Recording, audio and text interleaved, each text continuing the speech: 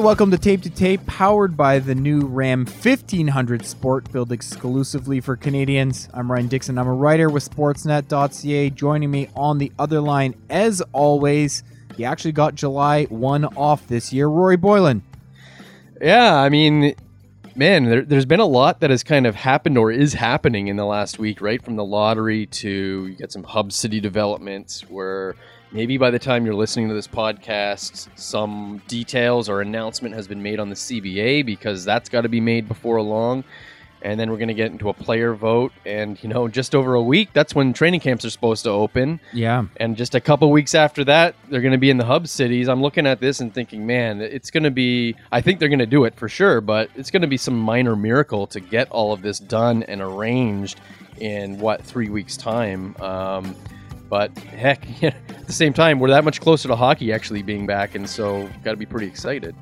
Well, we're going to talk a little hub city, a little draft lottery, because we haven't touched base since the big placeholder victory last Friday. And, it was certainly exciting to have some actual regular concrete news to talk about, if you can call it that, with a placeholder team winning the top spot. And we will also look at some UFA signings from the past. I wrote a piece on July 1 for the typical opening of the NHL free agent market. Not just looking at some of the biggest deals, but just some of the ones that have stuck with me over time for whatever reason.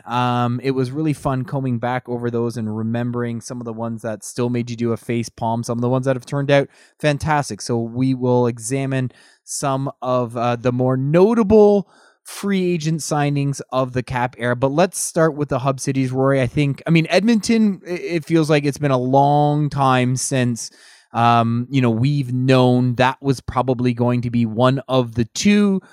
Things just became untenable in the United States, specifically Vegas. The NHL couldn't come to an agreement with health officials in BC, so we get Toronto and Edmonton, and I guess it just feels like the safest play the league could make. Yeah, and it really is a sign of how fluid this whole situation is, because you go back a week and a half, it seemed like a lock. It was Vegas and Vancouver were going to be the two spots, and now it looks like we're going to end up with Toronto in Edmonton, although, it's still not officially announced, so who knows, right? It's not impossible that it could change again, but we do feel like we're pretty close to locked in there. And, look at the situation around the United States right now and what's going on in Canada, and it seems like those were the two best destinations for, if safety was your primary concern, for cities that would take them, at least. Like Vancouver maybe would have been the better choice than Toronto with their low numbers, but there was a little bit of a disagreement between the medical community and the NHL there in terms of what would the protocol be if a player or two test positive for COVID-19. But Toronto's not doing poorly with this either. We're starting to open up here in this province. It seems like that bubble will be on those exhibition grounds, which is a large area they could spread out a little bit in. I'm really interested in the specifics of what these bubbles will look like when they get there. But Toronto, when you also consider that these games are going to be on TV, how tenable is it really to have both hubs in the Western Conference? Yeah. When half of the league is going to be Eastern Conference teams, that would be hard. So Toronto seems to be a good fit there. And Edmonton, they've been the lowest or one of the lowest numbers through this entire thing. So if safety was the top priority, Edmonton had to have been at the top of the list all along. And Mark Spector's written a lot about, honestly, if you had to spend the next, 2 months in one of these cities, blocked off from the outside world in a hub, would you rather be in Vegas where it's scorching hot outside and good luck, surviving on the golf course, or Edmonton where, you can say what you want about Edmonton in the middle of winter. We're talking about Edmonton in the middle of summer. It's nice weather. You can enjoy it when you go outside. It might be a little bit more comfortable and you don't have to, spend all the time indoors in the AC. So it's a really nice fit there for a number of reasons. And I think it's going to be relatively comfortable for the players. I'm just glad they landed on these two cities because it does seem like the best spots for safety, and that they didn't force going to Vegas with the spiking numbers we're seeing in the state of Nevada and in the city. Oh, these guys are going to go to Edmonton in the summer and be like, what's all the bad rap about? They'll have their best UFA season in 2021, exactly. Maybe. I love Ryan Kessler's still trolling poor Edmonton on Twitter. Let me ask you something that popped in my head while you were talking. What do you think the reaction will be? And Lord knows it's a dangerous thing for me to ask you to put on your crazy fan hat, but what do you think the reaction will be if we do see some players, and consensus is it's probably going to happen, just opt out of this for whatever reason and say, I don't feel safe? Like, do you think the general public, I'm sure it'll be a classic 90%, 10% thing where 90% will nod along and go, I get it. But the 10% will be the people we hear from who might still lose their minds if, my favorite player X has a higher concern for his family and health. Yeah, I mean, look, the reaction should be that you understand why a player would be sitting out, right? Like whether it's NHL players going back or an average Joe going back to work, if you've got a choice, if they don't want to do it, I think everybody has to understand why. You just want to be safe. And, you've seen players in other sports, NBA, MLB, have already started to opt out. Not many, but a few.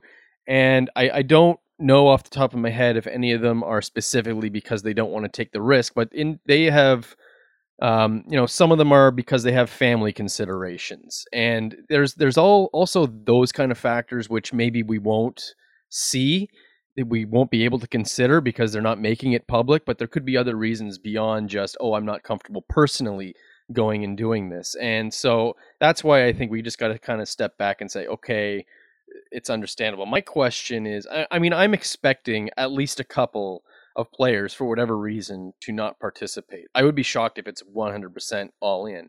The question for me becomes, either how many does it take to opt out, or how many star players, really impactful players, does it take to opt out before, you start to question how valid this is. Like, I'm not going to put an asterisk next to the Stanley Cup winner this year just because we're playing this in the summer. But, if you're getting, for an example, if the Pittsburgh Penguins are going to be without Malkin or Crosby for whatever reason, if this goes for testing positive in the bubble as well, if you're starting to lose players of that quality and multiple of them on a team, can you really go ahead and say this whole thing was legit? And I wonder what the number is for players as a whole, and what the number is for star players, that you get to that point where you're like, I don't know how I feel about this, and at what point does the NHL not feel good enough about it and shut it down?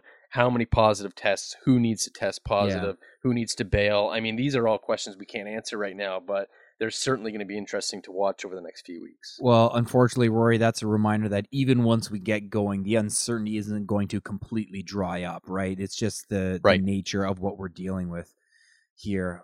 You know what I think every time I see the draft lottery now, ever since 2016, Leaf fans really didn't know how lucky they were to get Austin Matthews in 2016, when that was the first time that it was the draw for the top 3 picks, right? Where previously you couldn't fall any further.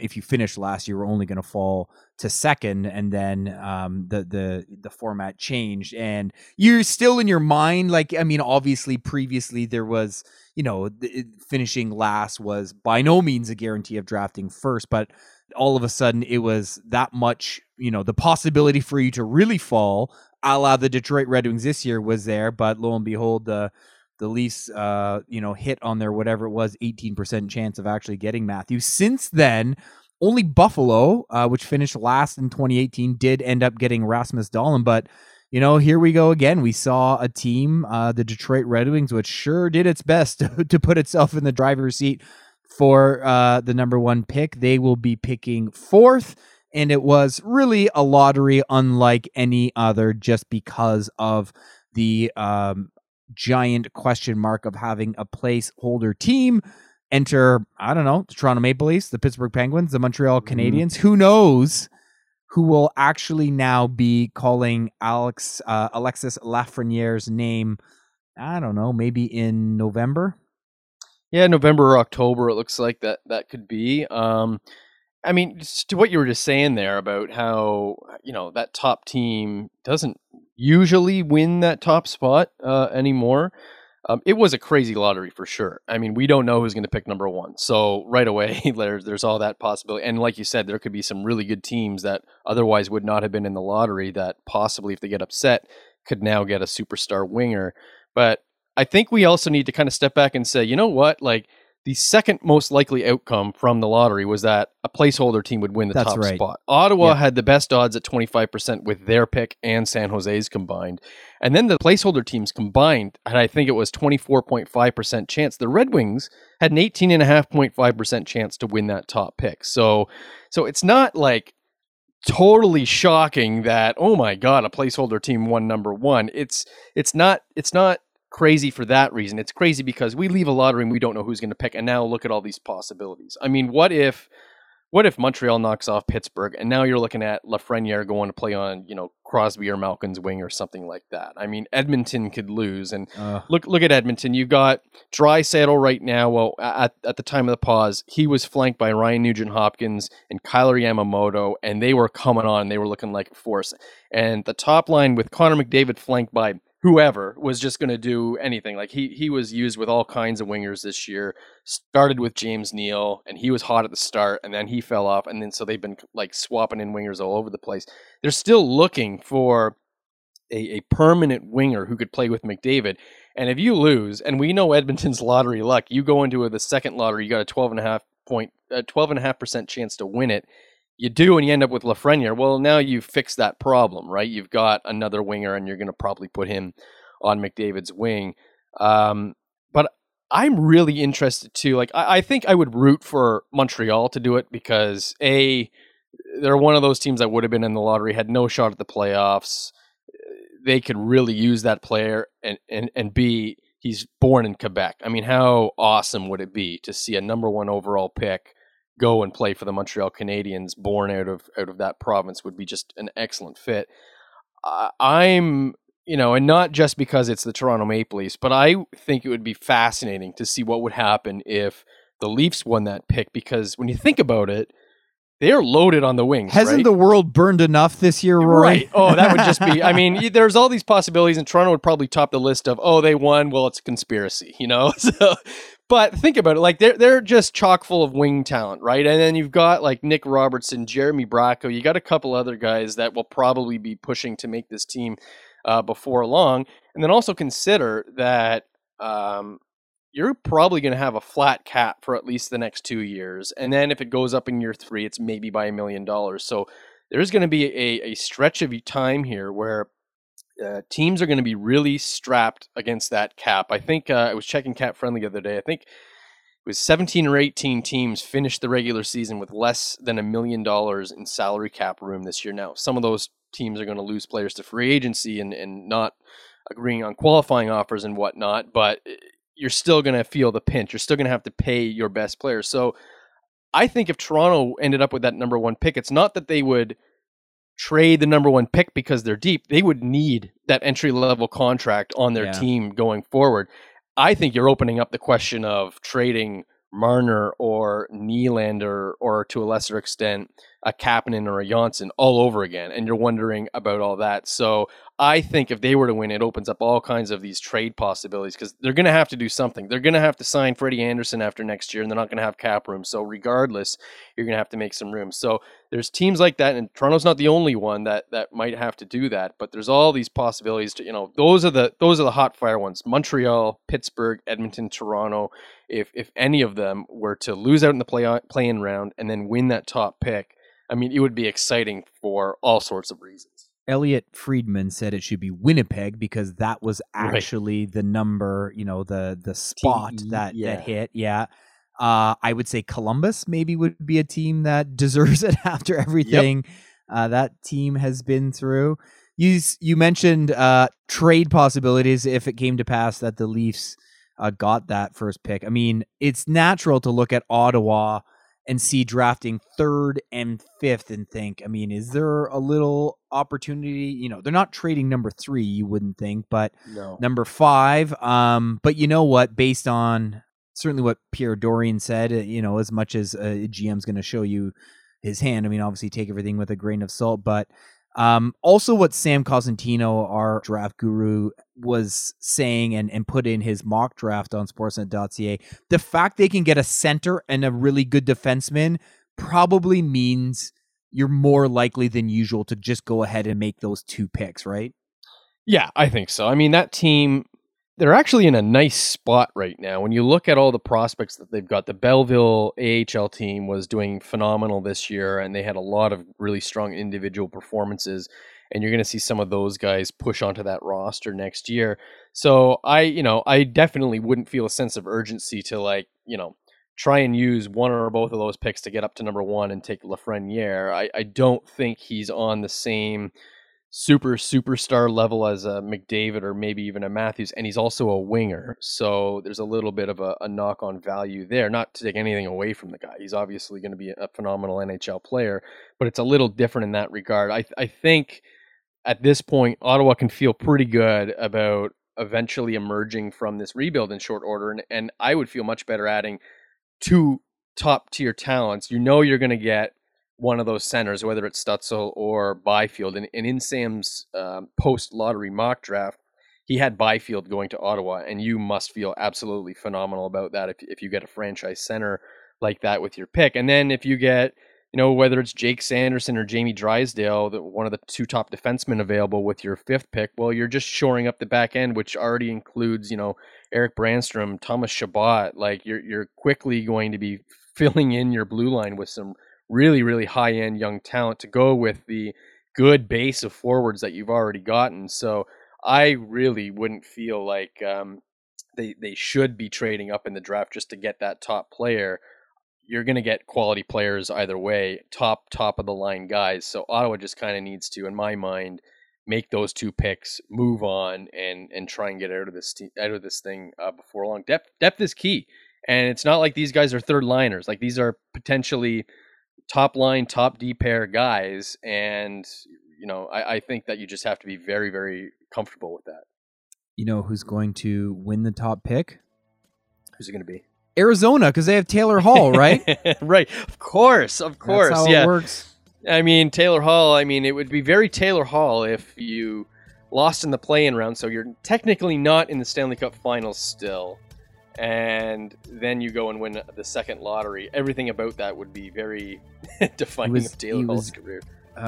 On the Devils in 17 and 19 when they won the top pick, and of course on the Oilers after being the top pick for a number of years. He was the first one in that run back in 2010. So yes, the Taylor lottery luck, we'll see if it holds again. All right, coming up on the other side of the break, we're going to look back at some headline-grabbing, story-creating UFA deals from years past in the cap era. Big deals coming up next on Tape to Tape.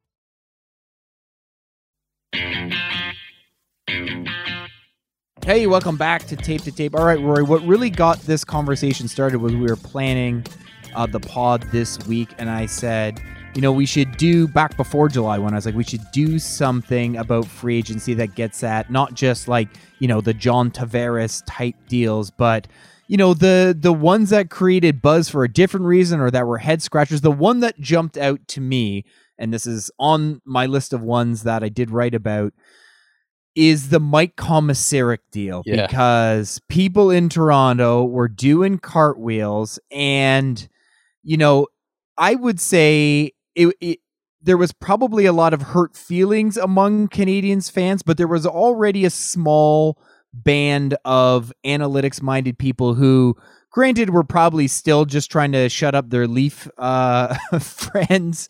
Mm-hmm. But, there was a sense that you might not be getting exactly what you thought. And you know how it works. I mean, even in this industry, you see certain teams a lot more than others. And if you watch the Canadians, well, Commissaric was there. He's playing on the top pair with Andrei Markov, big, tough guy who would fight and really friendly, was voted as an all-star starter the year it was in Montreal. So, he had a big profile, and then boom, all of a sudden he's joining the Brian Burke Leafs as a truculent guy. And I think as Leaf fans, we're gleeful because not only did you add a player you thought you really wanted to add, but he came from a rival. And of course, we know how it worked out. And he was a buyout. He was an amnesty buyout, I think, in 2013. So that was one of the deals that I just thought, kind of fun to reflect back on. 2009 was that summer, but there really are a bunch. Let me start here though, and we kind of talked about this before. Looking back on it again,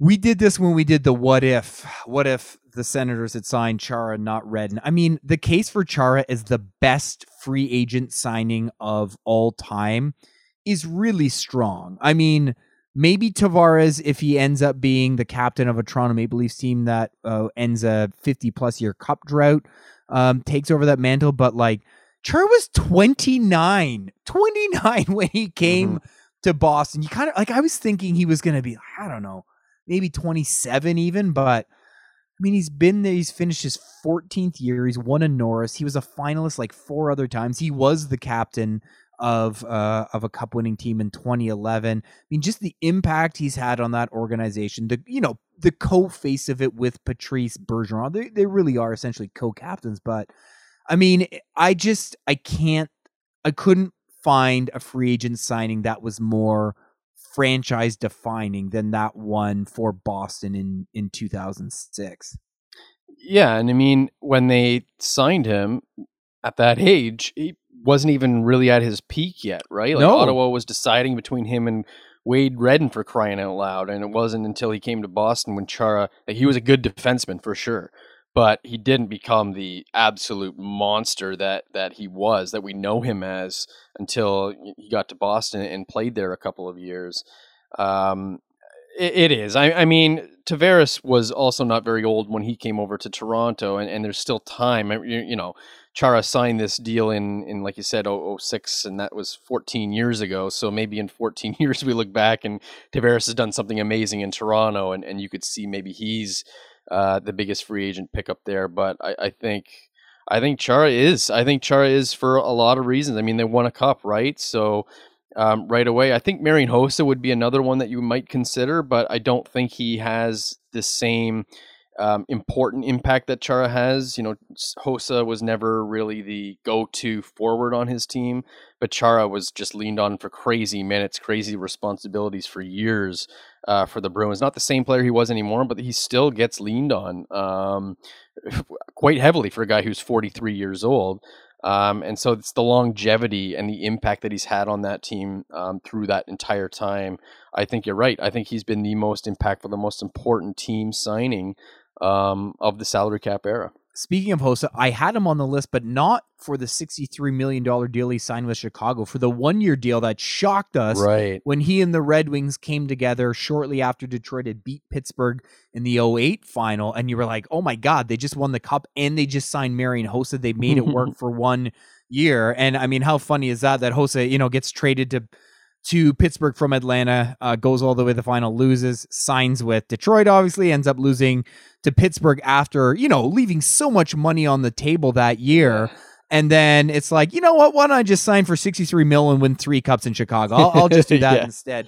Ones that I forgot about coming out around the same time, the exact same time, actually, 2009, Rob Scuderi was on that Pittsburgh team, and when he hit the open market, I think Pittsburgh wanted to keep him, but he was one of those guys that was like, this was going to be your chance for a payday, and he signed for 4 years, $13 million with the Kings. And again, times were different, but there was less trepidation about signing a quote unquote gritty player then, but there was certainly some people who I think already a little leery about signing a defense first guy, but it didn't click for me until I went back and looked at it that In 2009, the Kings added Scuderi. In 2010, they added another defense first guy, Willie Mitchell. And those two guys ended up being horses on their 2012 team. They played, the only guy who played more than those two on the D was Drew Doughty. So, I mean, those signings really wound up paying off for the Kings. And I was also looking at some team situations when teams,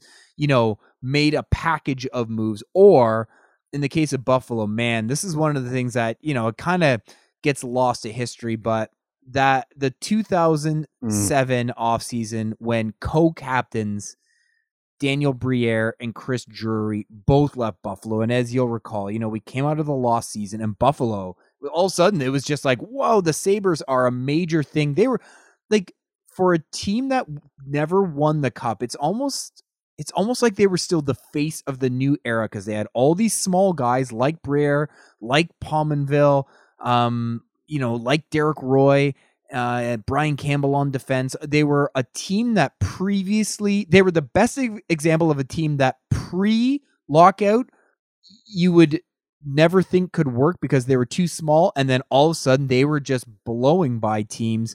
Unfortunately never did win it, but then boom, that was it. The air went out of the balloon. Like I can't recall when something has come to an end off the ice to the same degree as it did for the Sabres, when it was like, well, it was a fun 2 years, but back to reality of being small market Buffalo, bye-bye Briere, bye-bye Drury. And even though those contracts didn't work out, over the long haul in Philly and with the Rangers, who of course were no strangers to throwing out huge dollars, it was just a gut punch for Buffalo. Yeah, I mean, they started the salary cap era, back-to-back conference final appearances, right? And then you lose those guys, and it's hard to believe, but they haven't won a playoff series since then. Was just, I mean, they won a division title once in that time, but they didn't win a playoff series. So it's been a long stretch of just terribleness for the Sabres. And I remember, that first off season with Terry Pegula as the owner, they bring in Christian Ehrhoff and Ville Lino, just throwing money to try and fix things. And none of it worked very well. So, buyer beware. They tried to get that back on track quickly, and just a complete disaster. And they're still trying to figure it out. There's still massive questions around this team. At least you've got the cornerstone player in Jack Eichel, and he's signed, but how long can that go on for before it becomes clear that he's not going to be around for longer than his contract? And maybe does he get moved before then? I think they've got to do whatever they can to fix this, because it's absolutely crazy. I remember that summer losing when they lost those two guys, and just thinking like, man, that's absolutely devastating. I was shocked at how good that team was for those first 2 years there, because they came out of nowhere. They didn't make the playoffs for the 3 years prior to the 04-05 lockout. So they really did, like Edmonton, right out of that lockout, that first year, they just shot through a cannon to the Stanley Cup final. But Buffalo seemed to have more staying power, that they were, competing for their division title, and then just the snap of a finger, their key players are gone, and there's no more of that. So it's definitely an abrupt end for them. And, Ryan, when I was reading that piece, and you're going back to some of those early contracts in the salary cap era, to this day I remember one of the first contracts, I think, that was, well, not one of them, but among those collection of first contracts that would have been signed after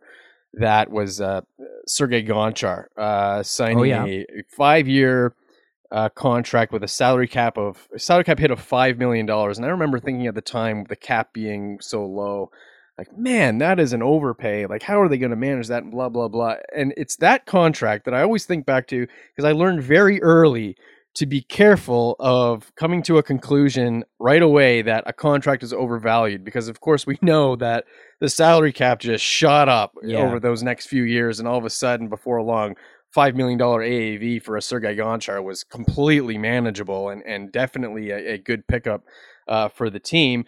Going to be a little different, like I said, in these next couple of years, when things kind of stay flat or relatively flat. You're not going to see a lot of movement on the cap front, but generally, when we get back to some kind of normal in a couple of years, and looking back at some of these, I always think back to that contract and just remember, whenever somebody signs a contract right away that I think is too high, just keep in mind the cap is probably going to rise at some point during the life of that, and it's not going to look as bad as it was. I got thinking about some of those old contracts, and it's crazy how some of them ended up working out. Do we have to relitigate Leon Draisaitl's deal where people were moaning in the moment? Exactly. Like, how good does that look right now? Exactly. That's 100% another great example. I mean, there was a lot of concern. Oh man, he got paid too much. He got paid more because Connor McDavid got this, and so that got bumped up and all this stuff. And now you look, I was like, well, geez, the guy's one of the best players in the game. This is a value contract. Now, not only has he overperformed it himself, but the cap kept going up, so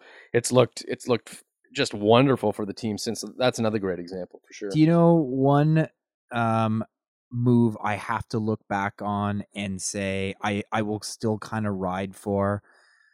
It was crazy, but the Minnesota Wild making that play to get Parise and Suter, I mean, it was a bold move. It was a team that was just kind of the definition of bland, right? I mean, they made a conference final early on in their time, but other than that, just couldn't get over the hump, always competitive, but just never there with the big boys. And they doled out an obscene amount of money, $98 million committed over 13 years to each of Parise and Suter. Obviously two Midwest guys. I mean, Parise from Minneapolis to bring them home. I think Suter was 27 and Parise was 28, maybe. I mean, it was a big swing that hasn't worked out. But I still have to give them credit for going out there and wooing those guys to get them as a package deal, because it was a major play that maybe with a few other breaks the other way could have landed them the championship they were after, but it just unfortunately they've never really come close. Yeah, that episode, that time frame where you had those absolutely bonkers 12 13-year deals was both entertaining and stupid at the same time, because it's like, really, like, well, this guy's never going to become a free agent ever again. So if this becomes the norm, it was like, well, what is free agency really going to look like in 5 years if everybody's signing 10-year 11-year deals and everything like that? And is that a wise investment to lock yourself into one or two players for such a long time? I agree that at the time, and even thinking back, like they deserve the kudos for taking the shot, right? Like, you got to pick your spots as a GM and as an organization where you're just like, you know what, we believe in this, and this is the move we're going to make. Yes, and they did it, and at the time there was reason to believe that it could work out and everything like that. And in hindsight, you look back and you think, especially looking at that team today, they're still pretty bland, right? Like, they're caught in that middle, not bad enough to, in a normal year, get the number one overall pick, and not good enough to think that they're going to go on some crazy run. They would be a good spot for Lafreniere to go. They need some change, but because of those contracts from so long ago, you can't move Parise, you can't move Suter. There's a couple of other guys with no move, no trade clauses in there, so that it's really tough for them to even move on from what they are. I'm sure if they could redo it, they wouldn't have done those contracts for as long as they did at the time, which means maybe you wouldn't have gotten those two players, but you would have had more flexibility. And of course, hindsight, that you didn't win the Stanley Cup, so sure, yeah, you'd try something else if you knew what the result was. But it's hard to say that it's hard to really crap on them because they didn't get results from it, because they were far from the only team that tried these. The Luongo contract, he famously said that he hated it. It made him untradeable, and probably helped get him towards the end of his career. Maybe if injuries didn't hit, I think Luongo career would have ended before that contract anyways, right? So there's a whole bunch of that, and some of those, like the Hossa deal, you're seeing them get out from under because of injury exemptions. But those were just wild contracts. I'm glad that we're moved on from and are not going to see ever again, but they made for a crazy few years of free agent landing spots. I think you could maybe still trade Ryan Suter, but I guess that's a conversation for a fake trade day. But maybe now with the, had the cap gone up, as we were kind of anticipating, 7.5, still a really good player. Born in 85, so he's 35. I still, there's like some match out there with a contender trying to get over the top who, would know they're going to eat it on the back end, but would say, we still think this guy for the next 3 years, we really want him and we'll take the final 2 if that's part of the package. Yeah. So like we were saying, there's 5 more years on his contract after this one, right? And so he's going to be 40 by the time it's over. Now, given the situation now, he's probably not tradable. Everybody's going to be figuring out ways to stay under the cap. But yeah, sure. Like in a normal, if we had normal situation right now, I think he's entirely a tradable player. He's got a no move clause, so he'd have to sign off on it. But he's a very quality defenseman. He's not really like in some severe decline. He'll give you some good minutes. Ryan Suter is going to give you good minutes. He'll give you a lot of minutes. And maybe he wouldn't be the same player in the last year or 2 of that deal. But heck, if Minnesota would be willing to keep $1.5 million, $2 million of that deal, and a contender gets him at 5.5 rate, for sure, I think he would be tradable. It's definitely going to be harder now, but he and even Parise, there's still quality play. I don't think you could trade Parise, but he's still a quality player who provides close to 30 goals to the Wild. Exactly. It's just that he probably gets paid too much for what he brings, and the 2 of them together are taking up too much cap room on a team that just needs to find ways to inject new blood to give something different to that team, because they really are stuck where they are right now. I was thinking, free agency is so tied to the holiday, July 1st in Canada. Like, what could happen this year? I think Canadian Thanksgiving is just a little too early to expect free agency. We might still be playing the Cup in early October, but I thought it would be somehow fitting for everyone who's like, I finally don't really have to work on July 1 to be like, well, you're working Thanksgiving weekend. You might be covering the Stanley Cup final. Who knows? We'll see how it all plays out. Yeah. I mean, we'll see, but it's looking like Stanley Cup maybe sometime in early October, and free agency maybe November 1st or something like that. All of this, we'll probably find some more details out in the next few days, but I didn't think of that before, Ryan. Geez, now you've got that in my head. If we have free agency on Canadian Thanksgiving, we're not going to escape these holidays. Gobble, gobble, gobble. All right.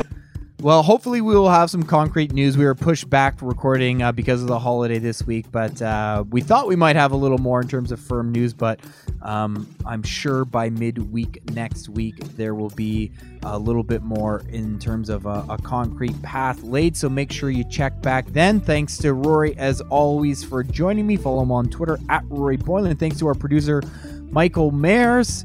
Come back next week for more glass rattling hockey action on Tape to Tape.